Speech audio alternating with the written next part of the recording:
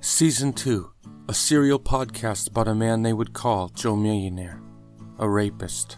A story of absolute perversion kneeling at the altar of the god oil, bathed in power, drugs, and slathered in sex.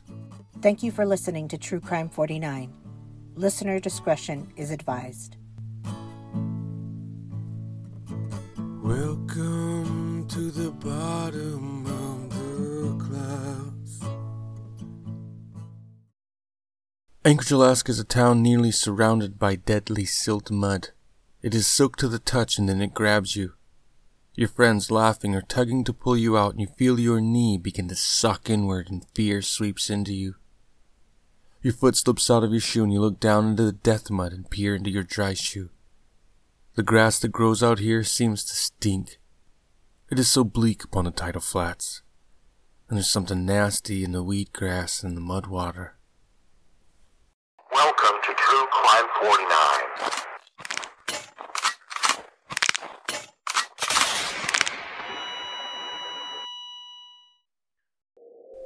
The white beluga whale can blast sound waves from its huge forehead because it's filled with gallons of acoustic jelly. Swimming by, scanning the rocks and all the other soft things in 3D with his forehead peering out between black eyes and a vision of blurry oil. And they huff when they look up at the rusted and obsolete microwave antennas. Beluga Point is no longer strategic. It is now just a pull-off on the highway.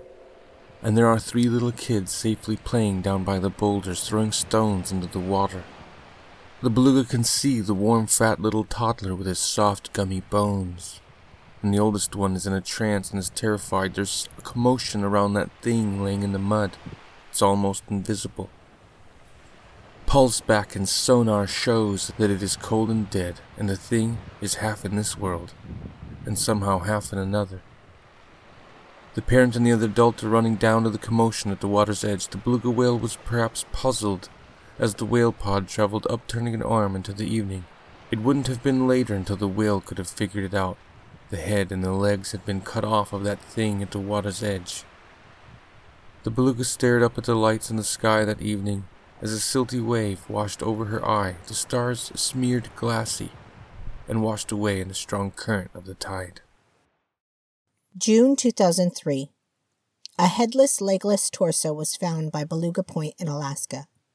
Perhaps a child or a small woman. Fingerprinting was inconclusive. DNA was collected and sent outside to Quantico, Virginia. The Dena'ina peoples had watched as 10-foot walls of water roared by as a boar tide. The main tide could be over 30 feet tall, and they called it Tikotnu, the big ocean that moves like a river. And when they made surveys from the helicopters and the satellite imagery to make electricity from the ocean that moves like a river, they measured the waters of Cook Inlet as strong as 1/3 of all of the rivers in the nation combined. A father and son plowing in hip waders waist deep across the muddy water, chuckling to themselves that they know of a secret spot where to cross, risking it in between the tides. And they could get out into the lonely world of the sea ducks, and they had it all to themselves. But their shotguns became instantly different in their hands as they were standing alone out on the flats, standing over half of a slimy ghoul. September 2003. A father and a son found another headless, legless torso, 1,000 yards from Ocean View Drive. There was a well-publicized missing girl in Anchorage, and the town was anxious to hear the identities of these 2 torsos. America's Most Wanted noted the cut marks or dismemberment marks seemed to be similar on both torsos recovered. On the paper forms at the examiner's office, there is a box that is empty and it asks cause of death. And it even gives you a few empty lines to fill in the blanks if you need to. The skin used to be fed from underneath and it kept out a host of bugs and bacteria crawling all over you. They were infatuated with our holes. The skin constantly secreting various oils and salts and toxins just to fuck with them. All of this protection softly connected to the meat animal. But muscles became rigid in a chemical clenching of the hand like a death flower, and the puffy and soggy skin couldn't hold on, and it separated into the glove, loosely still there. Through the nasty plastic bag-looking skin, the hand beneath looks to be in terrible pain. But it's not, and all of the bacteria, chanting, climbing over every wall and slithering up finally into every opening, relaxed, up and inside. The organs in the sagging heavy chemistry lab of the gut pile, it's so stinky. It's long gone. The cavity open to the air, connecting all the old holes, now massive and raspy around the edges. The cold water had really dragged it out in slow motion. The tidal flats of decay welcoming her like a queen, gloved hand barely waving once in a while at high tide. They slid the slippery ghoul onto the table, and maybe they got off easy because when they wiped the silt smearing away on her lower back, there was a tattoo. Upon closer look, it appeared to be a brand, puffed in her flesh, from something like a cheap hotel wire coat hanger. To what cause is such a sacrifice? Unto what wisdom does it pray to? And it said, Marty. They took a photo of it, and had it printed up big, and it was inside the folder, and it was inside their hands when they went up to Highland Correctional Facility. And they went through the outer fences and through the main walls and deeper in the corridors, all the way to where the inmates live within the walls. To show it around and see what happens, play the room, and feel out the players. The workers up at Highland often say, whenever it applies, the same set of words, like they were in a cult. They say, just because you were molested as a child does not mean you're going to end up at Highland as a prostitute. But every single prostitute that comes through Highland has been molested as a child. Cutting ties with everything, just not to have to look at it. Sobbing in anger, and the come down, catching your breath and then gag in your throat, still sobbing. The eyes gasp for breath, and a gasp for relief, as a wretch. She never felt like she did before, when she was sky high, and he crept up with his endless bag, and he sprinkled some on her nose, and on her breasts, and on her belly, and he told her she was special, and that he loved her. Sitting in the passenger side checking her makeup in the mirror, he was coming back to the car, and she was about to tell him about something that had happened to her today.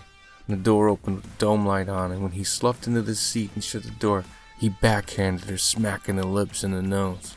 He said he almost cried 3 days later, and said he even pleaded to God. Then he dragged her by the hair, and he burned her flesh with a cheap wire coat hanger and a lighter one time. All of the daydreams a little girl like her never had. There had to have been one in there somewhere. Every once in a while, like when she came out of jail mostly, her mom would always tell her, sitting across from the table with coffee, that she could go free and have a real life. It was always there, she said, as soon as she was ready. And there had to have been a daydream down in there somewhere when he started making her go with guys for money while he waited outside. She couldn't believe it was her in the mirror, and every once in a while there was a date that was stuck.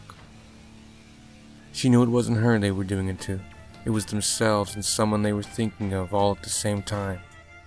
But she was the brunt of it, putting things in her hair, looking around for objects, shuffling on knees on the carpet. His arm is getting tired. But it was okay because, most of the time, she was barely there.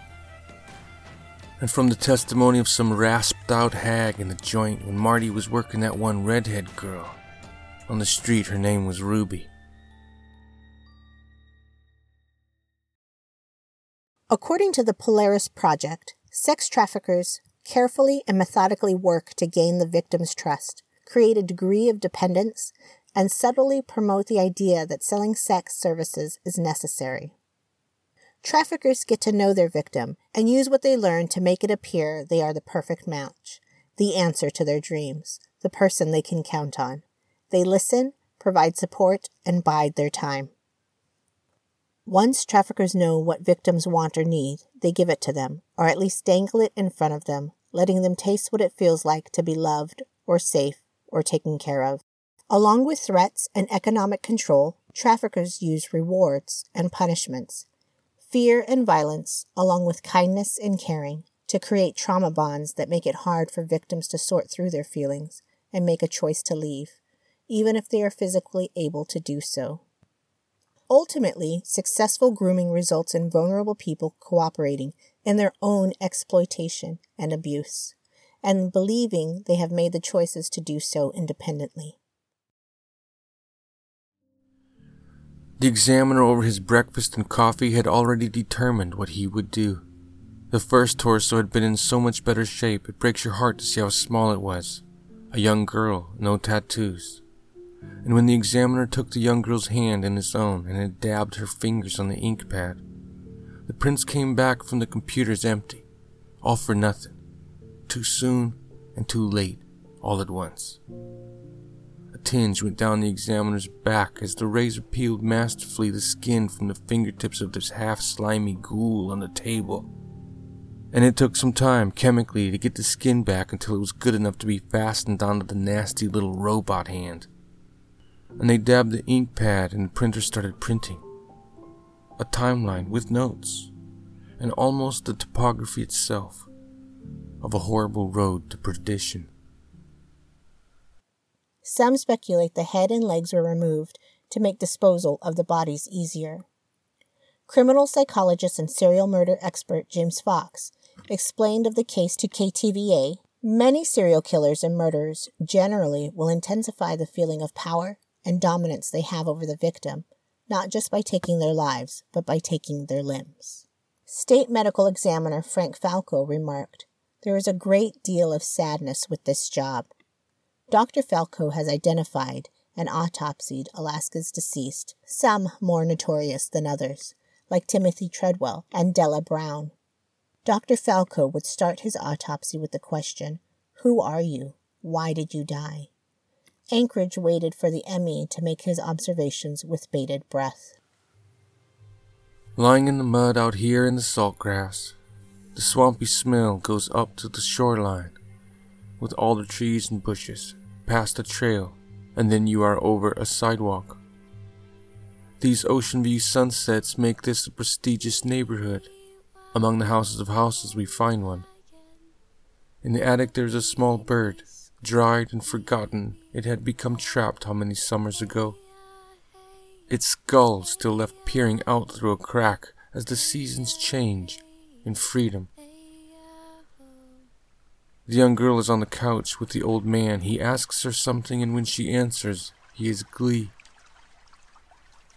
Standing in the shower this morning, when Mr. Millionaire asks you tonight how old you are, tell him that you're 12. Trust me, it'll get him off a lot faster. All of it dulled and so far away, looking down from far above, flying on crack cocaine. He always ran girls, but this time something had changed. The first time was when she had to reach back and open the rear door. The handle was all fucked up.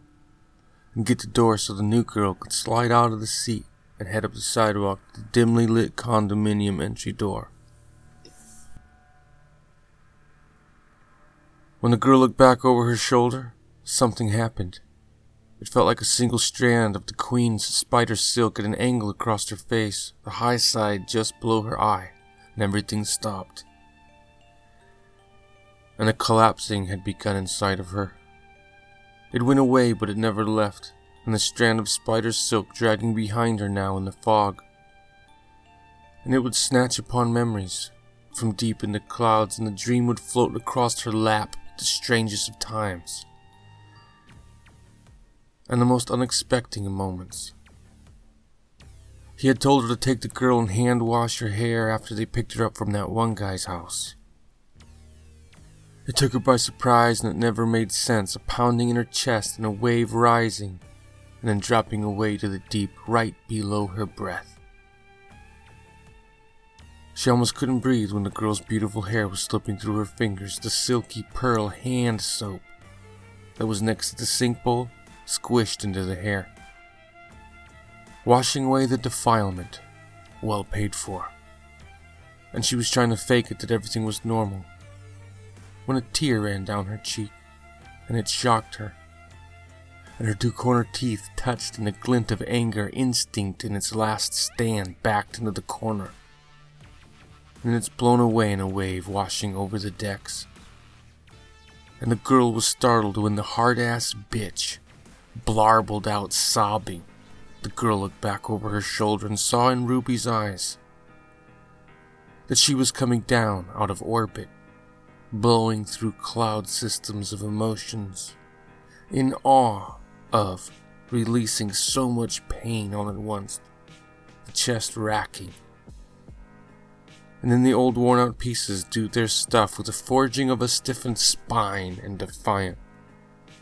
The girl saw the lady with soapy, slimy hands lose the fight with the dam water, and the lady giving into it, and she looked upon the girl like the deep voice had been telling her, and she went over the ledge, and it felt so good, and she flashed her eyes as if to steel. And then she allowed herself to look upon the girl like she would love a daughter. And the dimensions opened like crosswise accordions, and she is looking at herself, and she is nurturing herself, and she is looking at the girl, and they are smiling together. And the girl can feel the sunshine in her eyes, and it is stronger than the shame. And they allowed themselves to hide away from the world, stealing moments they've never had before. But she told her too many stories, and the young wild heart believed them all. And she knew it immediately after she came down the stairs and grabbed a string for the light bulb, and the chain went click.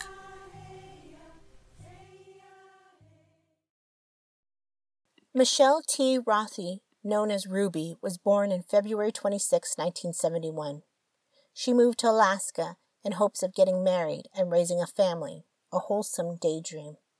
Instead, an ectopic pregnancy, a pregnancy that occurs outside of the uterus, typically in the fallopian tube, left Ruby unable to have children. Ruby spiraled into depression. She began using drugs, and soon her addiction masked her sorrow. Ruby often wondered, with these girls she worked with and considered family, if she could kick her habit and start fresh. The world was cruel and unfair, but that somehow never dimmed the hope in Ruby. Inside of the absolute darkness is a naked, underage girl, and the dampness and the chill have set like wet cement around her, her hunger flourishing like red coals above her uterus. Her blood vessels searching everywhere, looking for that new, strange love. It was mandatory 2 days ago, crack cocaine. She can hear the heavy footsteps walking across the floor above, and the floor hatch lifted open, the creaking of the 2x4 ladder, and then the heavy knees sliding across the dingy plastic visqueen that lies on the musty earth. The lock is rattling loosely, rattling for effect, and then silence, and she can hear her own breath fluttering, and her eyes are racing back and forth in the blackness.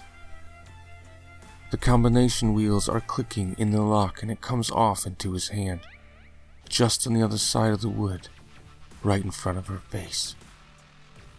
The hasp creaks off the lock hoop, and the heavy lid must be laying there now, loosely. She begins to weep, barely sounding like a whimper. The lid is whipped open and the light enters in, and cold fresh air washes over her as a lick of steam moves up towards the bare light bulb. The big man stares down at her, the light bulb behind him, and he is all black. And he snatches down and roughly grabs her one large hand behind her knee, and the other big hand in the nest of her hair, and he hoists her out of the box, and she is on the musky visqueen. And she is following the rules now. And she is looking down and burying her face into her arm. She hears the plastic rustle beneath his knees, and he grabs her hair, stretches her up, and slams her up against the box, his hand somewhere above her ear. He pops the other hand around her throat. You get one shot in the box. Her eyes bulging out, and her throat gurgling, and she wants to live, and a tear runs down her cheek. And then he finally made himself let go. He slumps her down on the ground and clicks open a knife. He cuts the ropes on her hands and feet and tells her with heavy breath to climb up the steps, and she does. He scuttles over as she begins and watches her as she lifts her body up onto the floor and sits on her knees with her top sagging like a rag doll. He stares at her for a moment and then lumbers with cracking knees up out of the crawl space. He directs her to the bathroom in the finished basement.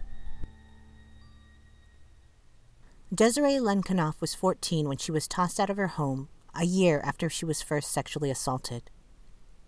She did what she could for shelter in Alaska's weather and soon for crack cocaine. Her missing poster noted the scar from a tattoo removal. Des had loved a drunkard named Daniel, displayed on a tattoo on her arm. He would end up driving drunkenly with Des in the car, evading the police and crashing into another car, killing the child and the mother occupants. At 19, Desiree was hitchhiking and met a pilot. He would visit when he was in town, and they soon got an apartment together. Her boyfriend did not use drugs or drink, which would be a constant strain on their relationship. Desiree would often relapse, disappearing and returning in between stints at rehabilitation. After dinner with her grandparents Thanksgiving weekend of 2001, she packed up again and left. This time, she did not return. He had referred to her flatly, starting as, "You stupid bitch," but the last part was under full breath and through clenched teeth. Her bluff stand collapsing down around her, and her one eye starting to wince as his fist was just about to crack into her jaw. Her teeth were not quite touching when her lower jaw crashes up into the top teeth. The numbness like the silty cold waves over a death of mudscape. And the thoughts were almost building in her mind, and she could see herself telling the younger girl what she'd always said she'd do. Words of bravado, daring herself over the ledge. Puzzled, he is a blur waiting over her as she starts to come around. With the buzzing tight swollen hum of her broken jaw, the tongue finding pebble chunks of tooth, too, had rattled down into the tongue's slick bed. Realization as the freight train, blaring, slams into her collarbones. That there are hands clenched around her neck, and the thoughts were almost building as she stared up at the lights in the dingy room. As a silty wave washed over her eye, the stars smeared glassy and washed away in the strong current of the tide.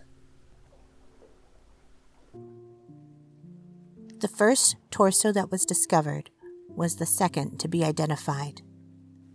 Desiree Lenkonoff, a 21-year-old girl who had been missing for 18 months. Her mother's DNA was collected by the Alaska State Troopers and given to the FBI National Missing Persons DNA Database in May of 2003, 1 month before Des's unidentified torso washed up. Her Jane Doe DNA would be matched to her mother's in July of 2004, a year after her body was recovered. The second torso. Michelle Rothy's tattoo was identified as belonging to the sex worker Ruby. The ME confirmed Michelle's identity with Ruby's known fingerprints. 32-year-old Michelle had not been reported missing. She was last seen in June 2003, the month that Desiree's body was discovered. A distraught mother is telling the cops that while she's down here at the police department, she might as well let them know that Joe Boehm, who owns AIH, that he'd offered to buy her daughter a couple of times. Unrelated though to this sexual assault that they were dealing with right now on the same 14-year-old girl. This is the guy with the house on 300 Ocean View Drive. They'd found all that homemade porn and crack. But his lawyer had shown effectively that there is no way to say the actual age of any of those girls in the photos. His laughter echoing later like a ghost in the back storage room in hell. And so the file had been floating in the dark. In September 2003, the same month Ruby was found 1,000 yards from Joe Boehm's Ocean View home, several allegations of sex trafficking arose. A case was building, and Joe Millionaire was leaving a trail of underage girls and drugs in his home, Kings Court apartment, and area hotels. From Matanuska Valley to Anchorage, Joe Millionaire's home was known to be the place for young girls to run away or to get high in exchange for sex. Ruby and Desiree's cases remain unsolved. Joe Bohm claimed to have knowledge of the torsos and missing girls in Anchorage. However, in the 10 years he was incarcerated, or during the prosecution, no further information was acquired. But then the police being called to a routine problem guest at some shitty hotel. And they arrested a worn-out old man with 15 grams of crack cocaine and $3,000 in a soft curve that you could fan out like a peacock.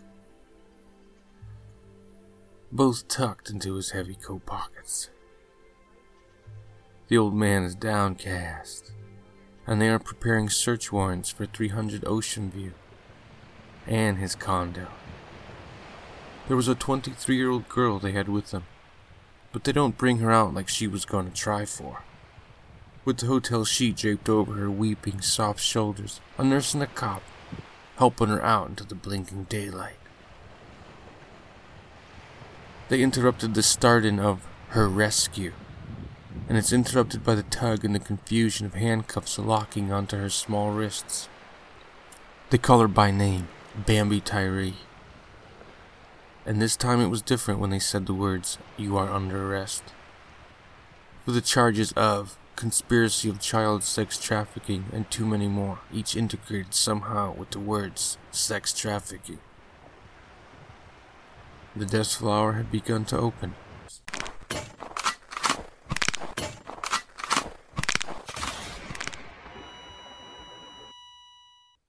True Crime 49. Find us online at TC49 Podcast. See show notes for more information.